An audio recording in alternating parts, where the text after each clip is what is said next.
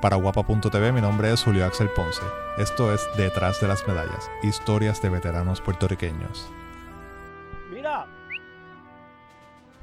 En el Centro de Desarrollo de Tiro con Arco del Parque Giorgetti en Barceloneta hablamos con Ramón Martínez, mejor conocido como Tony. Un hombre a quien la vida desde muy temprano le ha puesto cantidad de obstáculos, pero él los ha podido superar.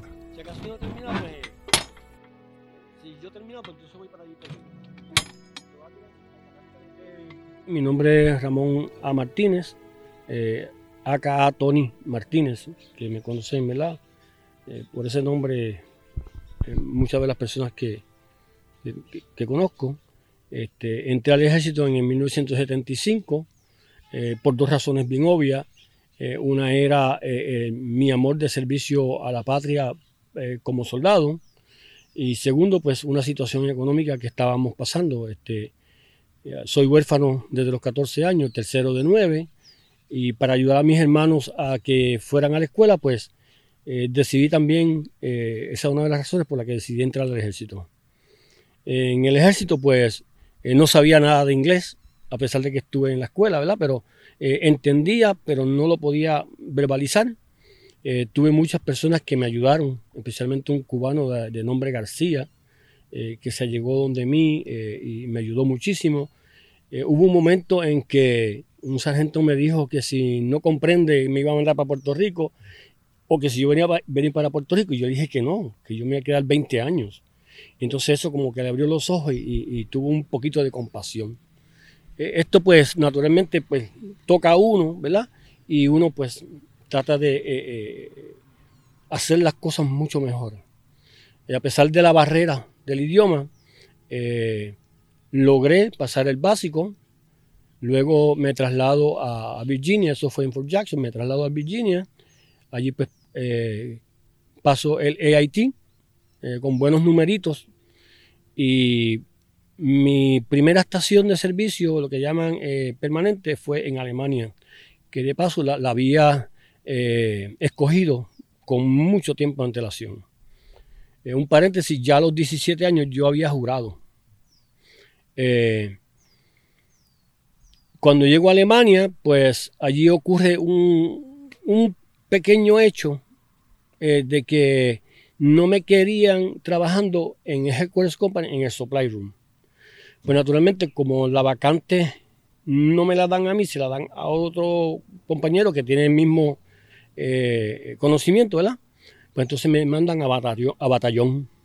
Pues en batallón ahí está el jefe, que es el Battalion Commander, y todos los oficiales que supervisan las diferentes secciones: entrenamiento, suministro, commander, personal y todas esas secciones, ¿verdad?, que están ahí. Pues debido a mi empuje de ser un buen soldado, ellos pues me ayudan muchísimo. De hecho, me mandaron a una escuela de inglés de 2 semanas para que mejorara mi, ¿verdad?, poder verbalizarlo, porque ya yo lo escribía bastante bien. Y entonces pues eso me da otro empuje más. Yo estaba trabajando en una oficina que se llama el S4. Ahí está, se solicitan o se piden todos los suministros de batallón. Y mi ventana quedaba justamente donde estaban todos los soldados corriendo para arriba y para abajo con los rifles, etcétera, etcétera. Y como 8 meses, 9 meses más tarde, yo veo todo esto todos los días y yo digo, yo no vine al ejército para esto. El sargento Rodríguez, un sargento, él es mexicano, pero muy bueno. Un día le pedí un momentito para hablar con él. Le dije, mire, sargento, yo no me gusta mi trabajo. Yo no vine aquí a sentarme en un escritorio. Yo quiero estar allá afuera. El jefe de la sección, un capitán Torobowski, el sargento habló con él, y ese capitán iba a pasar a lo que llama Combat Support Company. Y le había pedido que si era posible que yo me fuera con lo que llaman los scouts, que son los soldados que van afuera, adquieren una información, la pasan a las líneas, y entonces de ahí pues se hace el plan de ataque, ¿verdad? Y me dijo, no, tú estás loco, tú estás en una oficina. Yo dije, no, sargento, esto no me gusta, yo quiero estar allá afuera. Pues el capitán vino donde mí, me preguntó qué era lo que pasaba, yo le expliqué, y él me dijo, cuando yo me vaya en 2 semanas, yo te voy a llevar conmigo, pero me te quedan 2 semanas más. No hay ningún problema. Yo seguí haciendo mi trabajo. Y 2 semanas más tarde, pues ya yo estaba en el Combat Support Company bajo un programa que se llama On the Job Training, que es para aprender lo que hace ese soldado, porque yo no puedo ir a la escuela de Scout. Ellos me entrenan durante el tiempo que yo esté ahí, me dan 3 meses. Pues naturalmente, pues la pasión de servir y de hacer lo que yo quería hacer, pues me ayuda a pasar con buenos números ese entrenamiento. Un poquito más tarde, yo tenía asignado un Jeep y un 113, que es un personal carrier, que se utiliza para llevar a los scouts, se dejan ahí, y entonces ellos van y analizan el terreno, traen la información o la envían vía teléfono, y se hace, como le dije, el plan de ataque, ¿verdad? O el plan de trabajo. Cuando pasa esto, me ascienden de rango, lo cual me tomó por sorpresa porque como que brinqué un par de meses antes que me tocara, y caí muy bien. O sea, mi pasión por servir me ayudó muchísimo. Cuando pasan los 2 años que me quedan, ya tengo el rango de sargento, pero no en papeles. Es un rango de sargento que le dan a uno sin paga. Tienes el rango, pero no te pagan por eso. Lo cual es bueno porque te están dando un rango de liderato. ¿Okay? Pues tenía también en el pelotón un teniente de apellido Hansen y un sargento de apellido, déjame si me acuerdo ya mismo. Y ellos me enseñaron lo que debía ser un buen soldado. Ellos siempre velaban por el bienestar del soldado, el teniente y el sargento. Y esto pues como que ayuda a uno a mejorarse, a hacer lo mejor que pueda, a aprender. ¿Okay? Una de las cosas que yo hacía mucho era voluntario. Pedían un voluntario hasta para la cocina, yo me iba de voluntario. Una vez el sargento me regañó. Me dijo, Martínez, tú no puedes estar de voluntario todos los días. ¿Por qué tú lo haces? Y yo, bueno, sargento, lo que pasa es que yo quiero aprender todo lo que se puede hacer, lo que se hace en el ejército. Me dijo, sí, eso está bien, pero tú también tienes que aprender a hacer bien tu trabajo. No, yo lo sé. Pero, entonces pues hubo un lapso de tiempo en que no me querían mandar de voluntario en ningún lado. ¿Okay? Y pues una vez llega el momento de enlistamiento, yo me había dado de voluntario para ir a un entrenamiento de Special Forces que se llama Bad Toes en Alemania, en un sitio que se llama así. Y entonces allí no me enviaron porque mi primer MOS no era el Scout, era suministro. Allí, cuando llega el momento de yo relistar, pues estas cositas que pasaban, que eran mínimas, pero que no era lo que yo quería hacer. Yo quería estar en otra cosa un poquito más fuerte, ¿verdad? Cuando llega el momento del registramiento, pues yo decido irme del ejército porque no me dieron lo que yo quería si relistaba, que había cambiado de mi pensamiento, policía militar, porque siempre me había gustado la cuestión de tener un uniforme de policía. Son cosas, ¿verdad?, que como que se liga todo. Me dijeron que no, pues naturalmente decidí irme. Cuando llego a Puerto Rico, ya había tomado el examen de College Board, lo había pasado. Quiero entrar a la Universidad de Puerto Rico en programa de pedagogía, no me aceptaron. Pues naturalmente la Inter me acepta, ahí empiezo a estudiar justicia criminal, que por poco me cuelgo yo me iba a colgar, porque a mí me gusta mucho el dominó. Y entonces iba a la Inter a jugar dominó por la mañana y por la tarde cogía las clases. Y entonces cuando me llegan las primeras notas del semestre, imagínense, 6D, 6D y 6D, y decía, pero ¿qué yo hago aquí? Si yo no vine aquí a perder el tiempo, yo estoy jugando dominó. Pues entonces corté fríamente el dominó y me dediqué a estudiar. Naturalmente termino el asociado, me graduó con un cum laude, ¿verdad?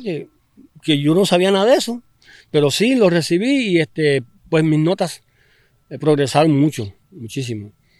De ahí pasó al Sagrado Corazón. Había entrado en el 79 a la Guardia Nacional por cuestiones económicas y naturalmente la compañía en que entré era una compañía de MP y eso pues me volvió a picar la pasión de servir, ¿okay? En el ejército. Ahí, precisamente, si no me equivoco, en el 81 me llega una carta del Departamento de Estado, de Defensa, invitándome a participar del programa de la ROTC. Sorpresa para mí porque yo no conocía el programa de la ROTC. Esto viene porque cuando yo termino mi primer servicio, el capitán que le mencioné, Toroboski, debido a mi servicio con él y mi trabajo, me recomendó para una medalla, ¿verdad? Una condecoración. Y pues esto como que es una cadena, ¿verdad? Y cuando ellos ven este récord, pues entonces esta persona posiblemente pueda ser un oficial. Ahí entro al ROTC, un compañero me llevó, Santiago, que estaba allá en el ROTC, y cuando entro lo que llaman al revés. En vez de empezar el primer semestre, empecé en el segundo semestre. Y después cogí el primer semestre de MS3, y después el segundo semestre de MS4, y el último fue el primer semestre del MS4. Ahí vamos a Fort Bragg. Durante ese tiempito estamos en Fort Bragg, ahí hacemos todas las cosas, ¿verdad?, que hace un oficial para prepararnos para poder comandar, poder velar, poder supervisar. Y pasamos todo ese sedazo, ¿verdad?, de instrucción y de poner en práctica lo que habíamos aprendido. Me comisiono en el 83, diciembre del 83, con 4 compañeros más que ya habían entrado de la misma manera que yo. De ahí pues tengo que esperar un tiempito porque no termino la universidad, termino de estudiar el bachillerato, tengo que esperar otro tiempo más porque las órdenes no bajaban. Mi récord había sido archivado, lo que llaman en el File 13, que es que le llamamos porque está inactivado. Como estaba inactivo, pues no lo veían. Pues cuando yo voy a la ROTC en Río Piedra, pregunto, ¿verdad?, que por qué no me llaman o qué van a hacer conmigo, porque en la Guardia Nacional me habían negado aceptarme en la Guardia Nacional, que es una historia, ¿verdad?, que la voy a contar ahora. Cuando yo estaba en el ROTC que me graduó, pues naturalmente tengo que salirme de la Guardia Nacional y pasar a inactivo. Cuando paso a inactivo, pues yo voy a headquarters de la Guardia Nacional y solicito que se me dé una plaza como segundo teniente para poder quedarme. El coronel que me entrevistó o que me vio me dice que no, porque yo no había pasado todavía la escuela de MP. Y yo digo, pero si es que hay unos cuantos así ya, ¿me entiendes? Pues de buena manera le dije, pues coronel, pues si yo no hago falta, pues me voy. Aquí pasa un tiempito, en diciembre del 84 me llegan las órdenes para la escuela de artillero. Naturalmente yo cojo las órdenes, voy a Río Piedra, hablo con el coronel Malavé. Digo, coronel, mire, aquí hay un grave error. Yo no puedo ser artillero. Yo no sé nada de números. O sea, esto es a lápiz. Ahora, no es como ahora, que es todo por computador, qué sé yo qué, que se toman los azimutos y dónde va a caer la bala, qué sé yo qué. Y él, pues, naturalmente, toma en sus manos esa preocupación y llama a Branch y pregunta por qué pasó y qué sé yo. Entonces, 2 semanitas más tarde, pues ya me habían otorgado el branch de MP, que era lo que yo deseaba.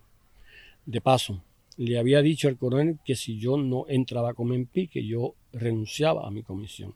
Y eso pues lo tocó. Entiendo que lo tocó. Porque eso no era lo que yo quería hacer, artillero. Porque yo, francamente, de número no sabía nada y para errores y para ir preso había tiempo de más. Luego de ahí, pues me esposa está encinta. Me cambian las órdenes y está a punto de dar a luz. Y aquí es donde las cosas se ven de otra perspectiva. Cuando me lleguen las órdenes, me tengo que estar reportado el día 21 de enero en Texas. Naturalmente, mi corazón está dividido en quedarme e irme, pero mi servicio es primordial en ese momento porque hay 2 cosas que están ocurriendo. Económicamente no estamos bien porque yo en ese momento hacía 2 meses que no trabajaba. Y pues el sueldo que voy a recibir es un sueldo relativamente bueno. No es el mejor del mundo, pero es relativamente bueno comparado con lo que se gana en Puerto Rico. Y hago un contrato verbal con el coronel Malavé y le digo, mire, coronel, yo me tengo que ir tal fecha, mi esposa va a dar a luz. Hay un problema, ¿verdad?, de una situación de salud de mi esposa y yo necesito estar el día que ella va a dar a luz en Puerto Rico. Él llama a Branch le dice que sí y entonces con esa me voy. ¿Okay? Dejo todo preparado y me voy. Pasan un par de semanas más, 3 semanas, ya estamos en la escuela cogiendo exámenes, qué sé yo qué. De paso era una escuela de inglés para mejorar, verbalizar, verbalmente y escrito, que es bien importante como un oficial. En febrero del 85 nace mi primer hijo.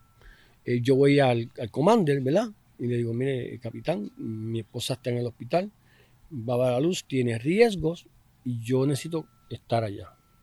Como yo estoy en una escuela y hay que coger exámenes y hay que estar presente, pues entonces eso como que se trancó. Aquí viene una cosa que yo llamo el milagro. Como creyente católico, yo pasé por un momento bien difícil. Cuando mi esposa está en el hospital, no me quieren dejar venir a Puerto Rico. Bajo el frío intenso que hacía, yo me fui a pedirle a Dios que me trajera a Puerto Rico.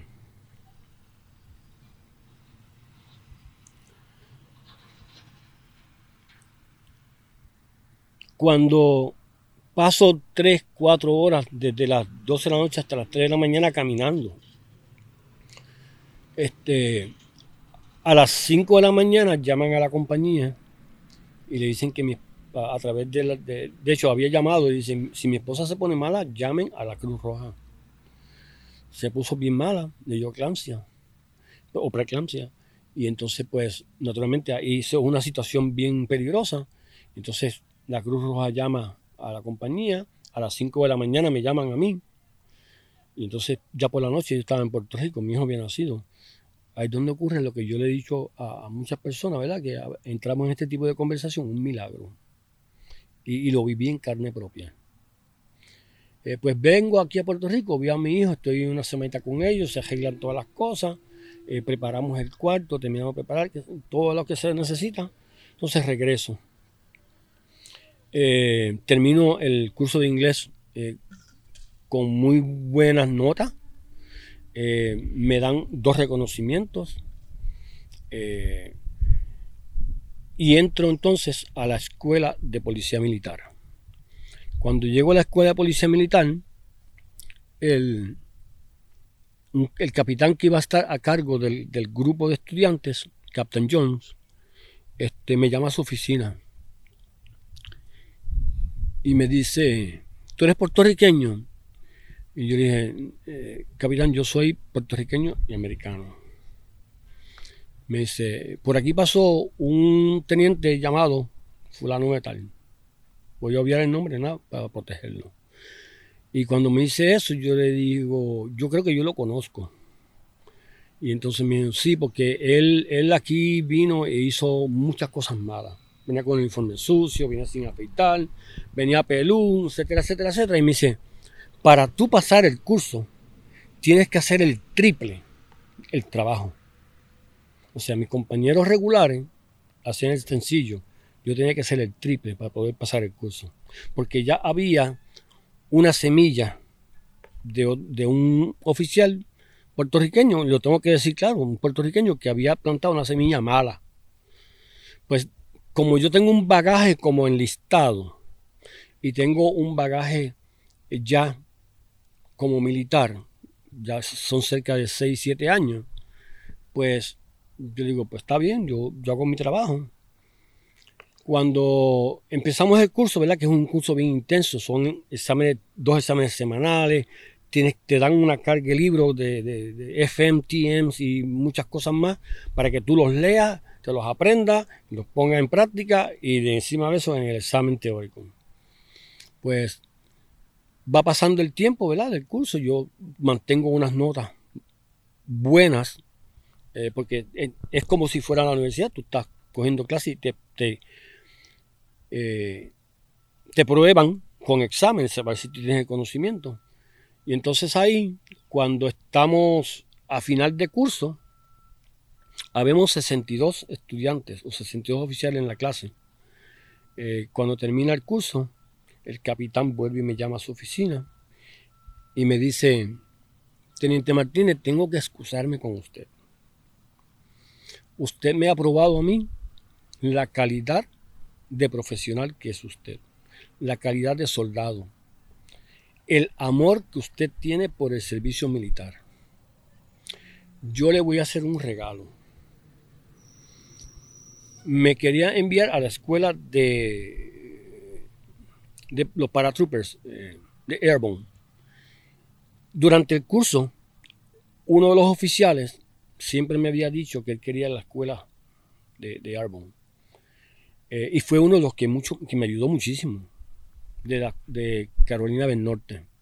Me quisiera contarle el nombre de él. Y siempre estábamos bien cerca y me ayudó muchísimo. O sea, siempre estuvo pendiente de que yo estuviera bien. Dentro, ¿verdad?, de las circunstancias, ¿verdad? Porque a veces uno no conoce algunas cosas y ellos pues velan por uno. Igual, y definitivamente uno también hace lo mismo por ellos. Y yo le dije, capitán, yo francamente no puedo o no quiero ir a esa escuela, porque francamente a mí el Airborne a mí no me llama la atención. Pero tengo que agradecerle lo que está haciendo por mí, se lo voy a agradecer, primero que nada. Pero le voy a agradecer más que se lo dé a este otro teniente, porque él ha sido uno de los oficiales que más me ha ayudado a poder pasar esto, porque yo no lo hice solo. Yo no fallé aquí, pero él tampoco me falló a mí. Y yo a él no le voy a fallar. Yo quiero que usted lo llame y delante de mí le dé ese premio a él. Pues naturalmente ocurrió lo que le solicité, lo llamaron, le dieron la escuela de Airborne a él, y entonces naturalmente pues, ocurre algo bien especial.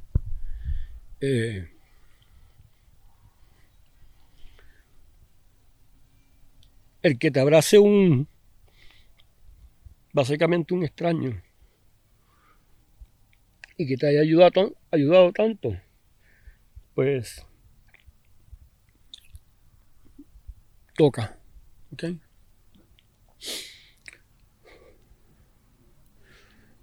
Nos graduamos y luego de haber pasado tantas cosas durante esas escuelas que son bien difíciles, bien agobiantes,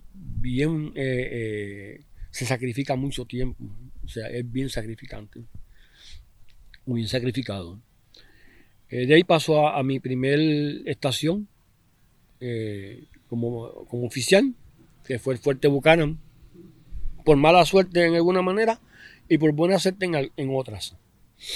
Pues ahí cuando llego, hay una debacle total en cuanto a lo que existe, ¿verdad?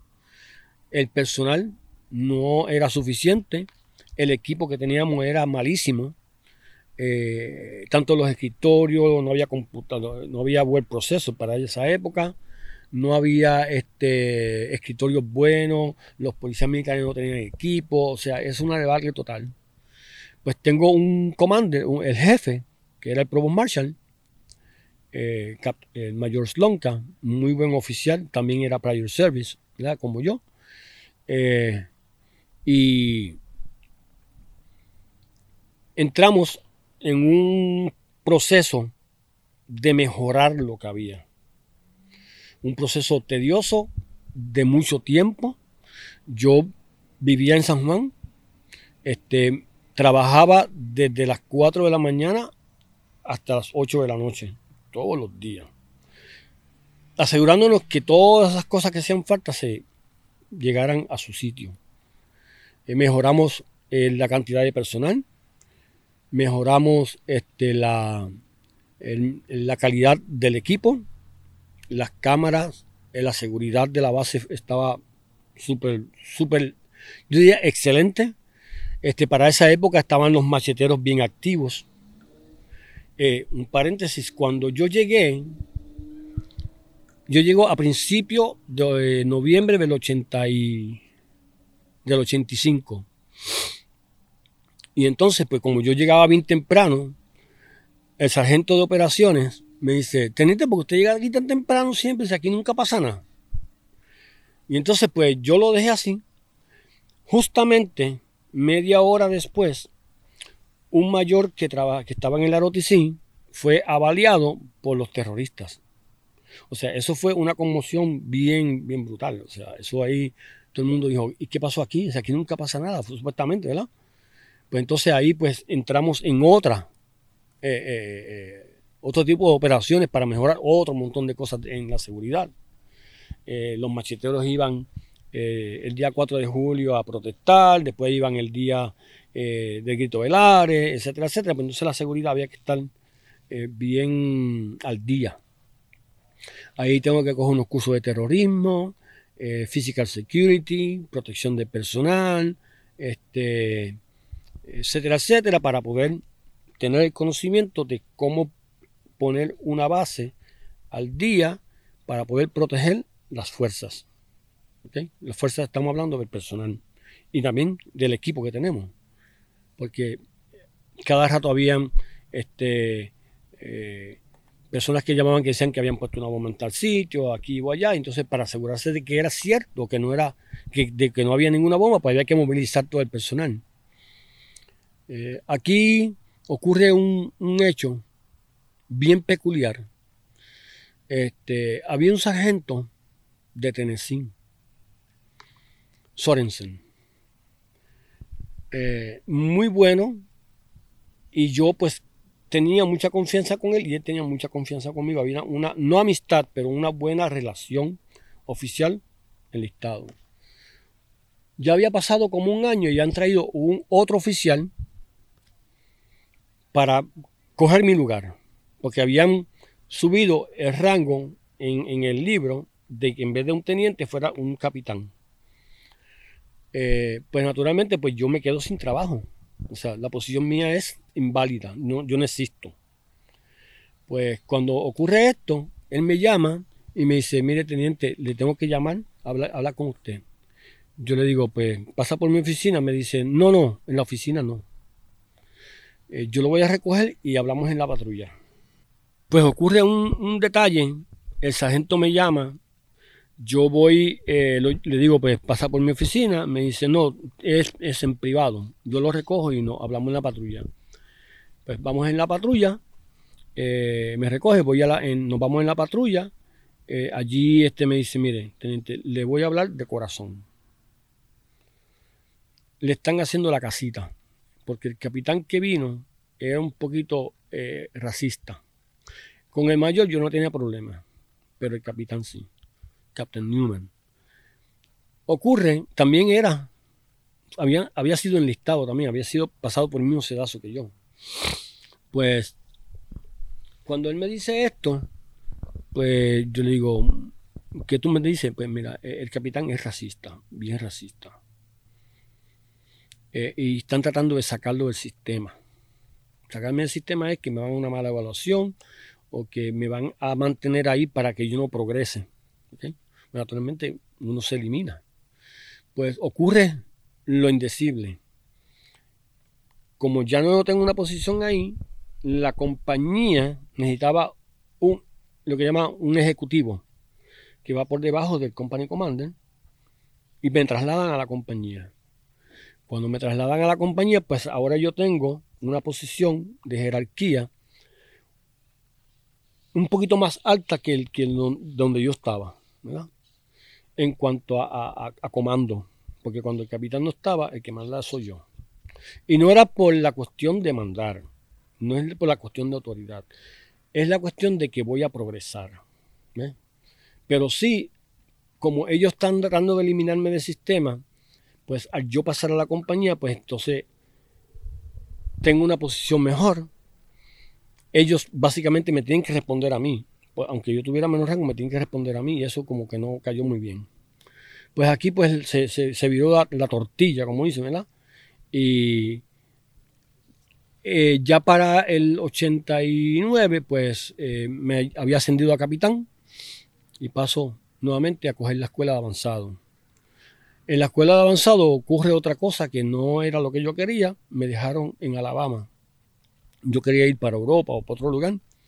Entonces pues ahí me mandan a trabajar en lo que llaman Chief Physical Security and Counterterrorism Officer. Esto es un título bien largo y con mucha responsabilidad.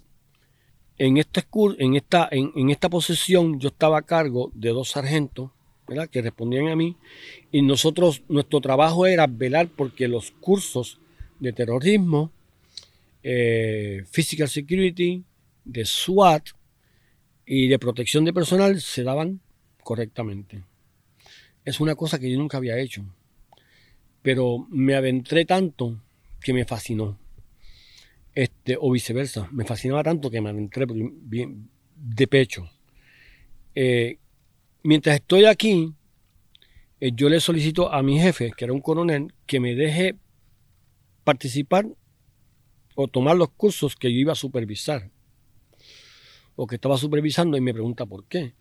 Y dije, coronel, porque si yo voy a supervisar estas diferentes escuelas, yo necesito saber qué es lo que se hace y cómo se hace. Pues naturalmente pues le tengo que escribir un documento, él lo firma y accede a que yo tome todos estos cursos. Uno de los cursos era el curso de SRT, Special Reaction Team, que es como si fuera el de SWAT, de paso. Ya yo había tomado con el FBI varios cursos, el de SWAT, el de Sniper y otro de protección con el US Marshal, que son cursos que de verdad que son fascinantes.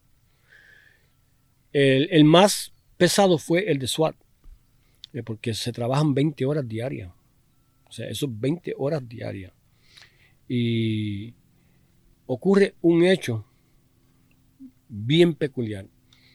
Habían un equipo, ¿verdad?, porque eso se trabaja en equipo de 5, y había un equipo de los Estados Unidos que había el jefe de ellos, ¿verdad?, medía como 6'8", y era bien grande,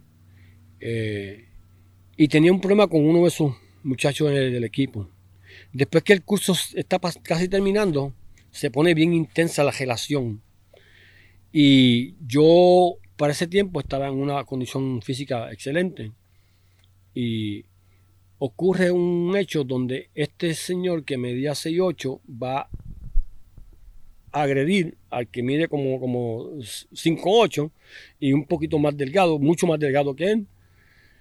Y yo me le meto en el medio, lo levanté en peso y le grité, no lo hagas porque vas a hacer algo incorrecto y vas a ir preso. Entonces reaccionó y pues es un hecho que quizás uno no lo ve como una cosa importante, pero el yo impedir o poder impedir que él agrediera al otro sujeto, ¿verdad? Y que él fuera mucho más grande que yo y mucho más pesado, pues haberlo levantado en peso y echarlo para atrás, eso como que a veces la mente dice, contra, ¿cómo lo hice? Pero nada.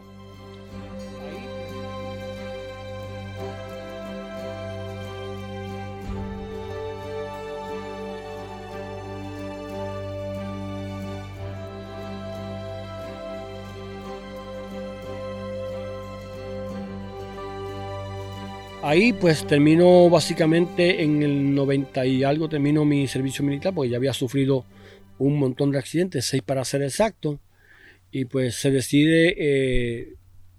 me decido salir del ejército porque ya mi cuerpo no resiste la carga, pero sí me quedo en la reserva. Debido a unas circunstancias entro en una depresión bien intensa, fui hospitalizado varias veces. Y llevaba en mi casa ya como 8 o 9 años encerrado,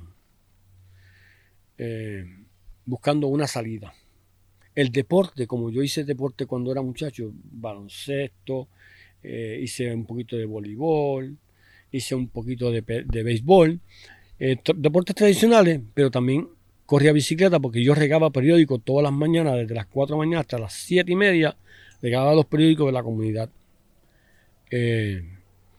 Y eso por el ciclismo como que siempre estuvo picándome. En el 79, perdón, voy a hacer un paréntesis, fundé junto a otro grupo de compañeros el Club San Martín de Porres, que le dimos la primera vuelta a Puerto Rico. Y ahí fue donde el ciclismo llegó donde mí, de verdad. Aún al día de hoy ese club sigue dando la vuelta, ya van 40 años. Cuando caigo en la depresión, intento muchas veces de buscar una salida, pero la única salida que yo encuentro es el deporte. Y voy a Veteranos a una cita un día, si no me equivoco, en septiembre de 2012 o septiembre de 2013, por ahí.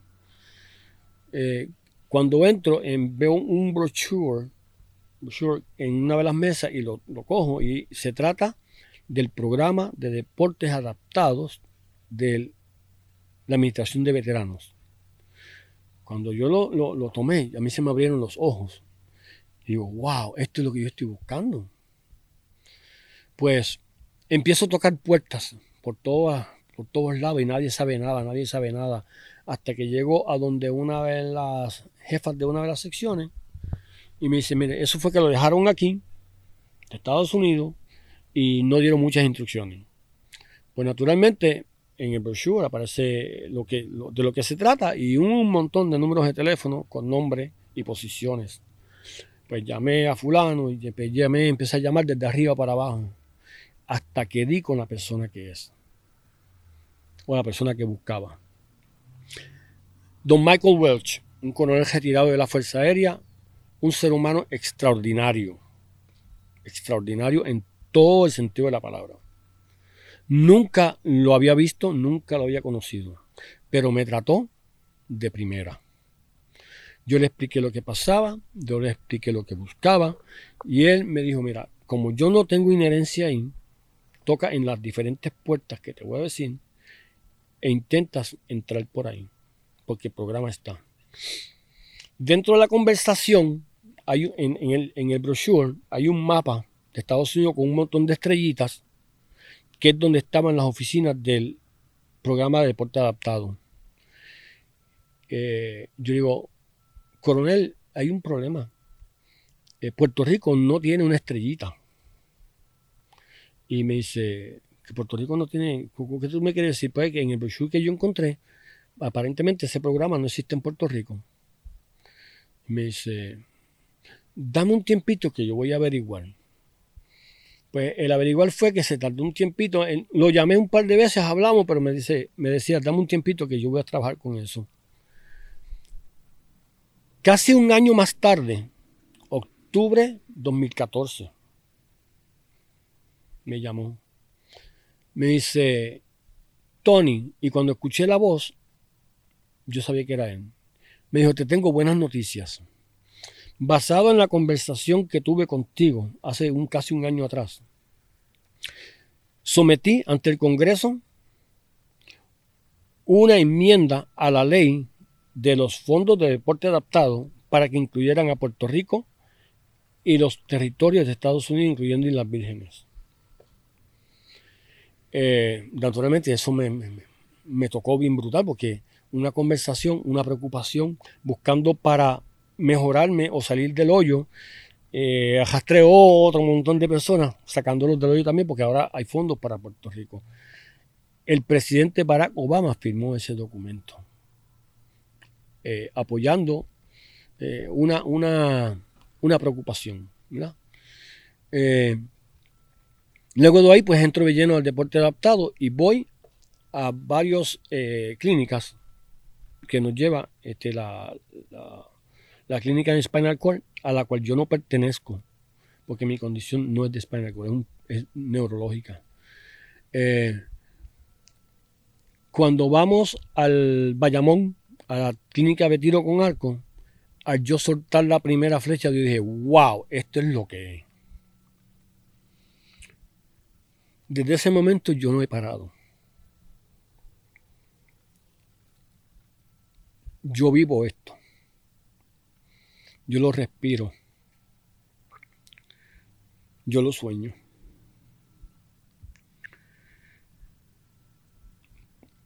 Porque para mí, y para muchas personas debe ser lo mismo, el deporte es salud.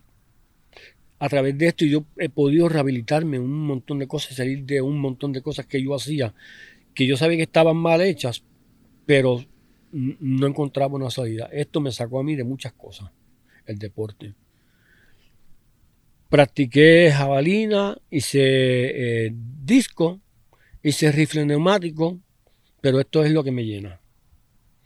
Llevo aquí tirando ya casi 7 años. Fui el primer atleta para que llegó aquí, sin clasificarme, ¿verdad? Pero llegué aquí. Aquí me acogieron con los brazos abiertos. El señor José Juan Reyes Volki, que es el entrenador, ¿verdad? Que no recibe ninguna paga. Es todo de corazón. Ese señor es espectacular. Tiene una pasión por esto que es pegajosa. Es muy buen entrenador. Tiene unos conocimientos espectaculares. El señor David Carrión, que fue la primera persona que tuve contacto, es muy, muy conocedor de esto. También hay otro señor, don Israel Vega, que es otro entrenador, es de Florida.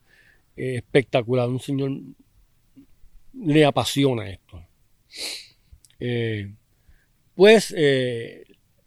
Luego de muchas prácticas, de muchas flechas, de muchas cosas, pues decidí entrar a la competencia, porque quizás eso es lo que uno busca, ¿verdad? Lo que me picó y lo que me apasiona. Durante mi tiempo, durante mi tiempo universitario, yo competí en la LAI en levantamiento de pesas. Por pura casualidad, pero lo hice 2 años en Sagrado Corazón, y con la LAI 1 año con la Interamericana. En el ciclismo hice trialo, hice natación, hice fisiculturismo, hice karate, hice taekwondo, hice un montón de deportes, ¿verdad? Se fue paréntesis. Pues la competencia me fue como que abriendo un poquito de camino, ¿verdad? Y he participado, gracias a Dios, en Chicago, en Texas 2 veces, en Oklahoma. Ahí en todas ellas obtuve medalla. Y no es fácil, pero, ¿verdad? Aquí en Puerto Rico las circunstancias son diferentes. Y tengo que decirlo, el atleta en Puerto Rico, independientemente si estás sentado o estás parado, no tiene un valor, no tiene un valor como atleta.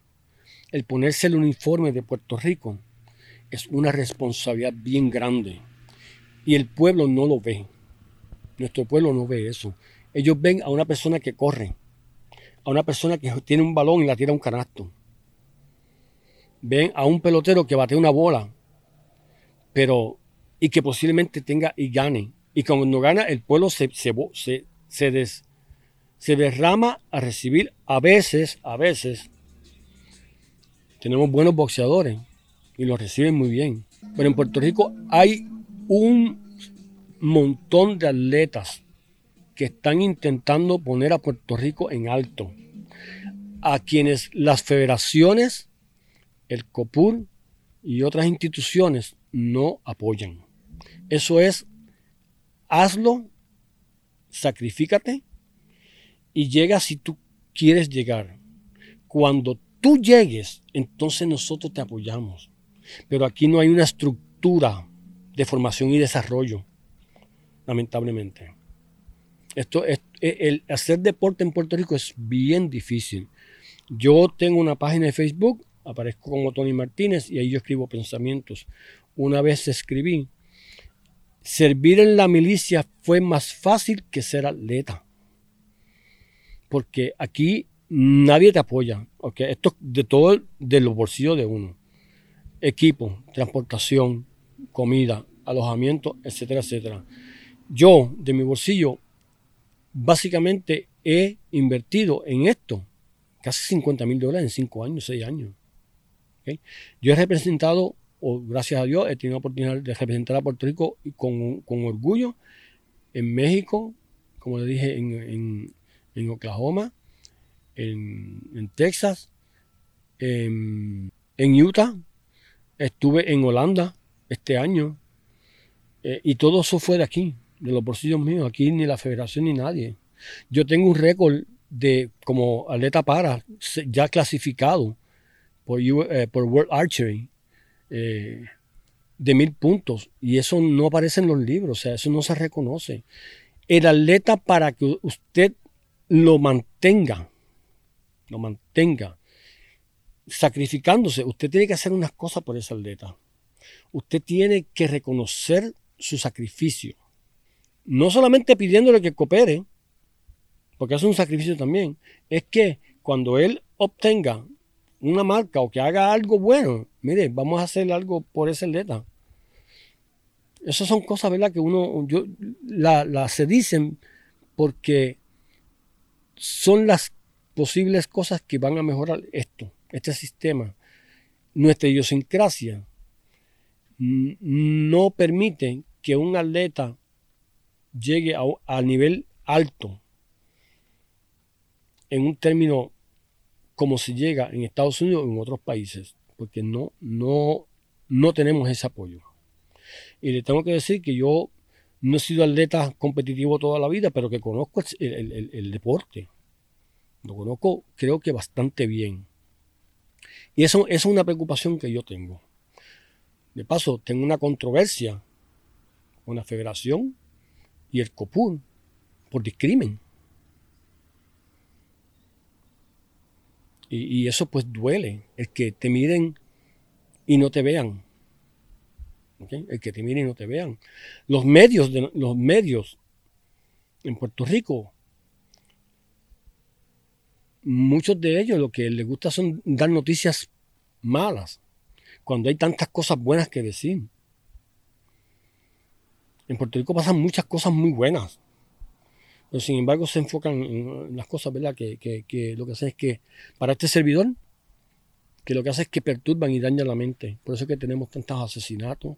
Como criminólogo, tengo una maestría en justicia criminal y ejercí en el ejército como investigador criminal, y conozco esa área bastante bien. Hace mucho tiempo que no la ejerzo, ¿verdad?, pero sí me mantengo quizás un poquito al día con algunas cosas. Si el pueblo no está debidamente educado, apoyado por las instituciones a que nosotros pertenecemos, no vamos a tener un pueblo formado. Y cuando entramos al deporte o entramos a otras esferas, pues ese apoyo tiene que estar ahí.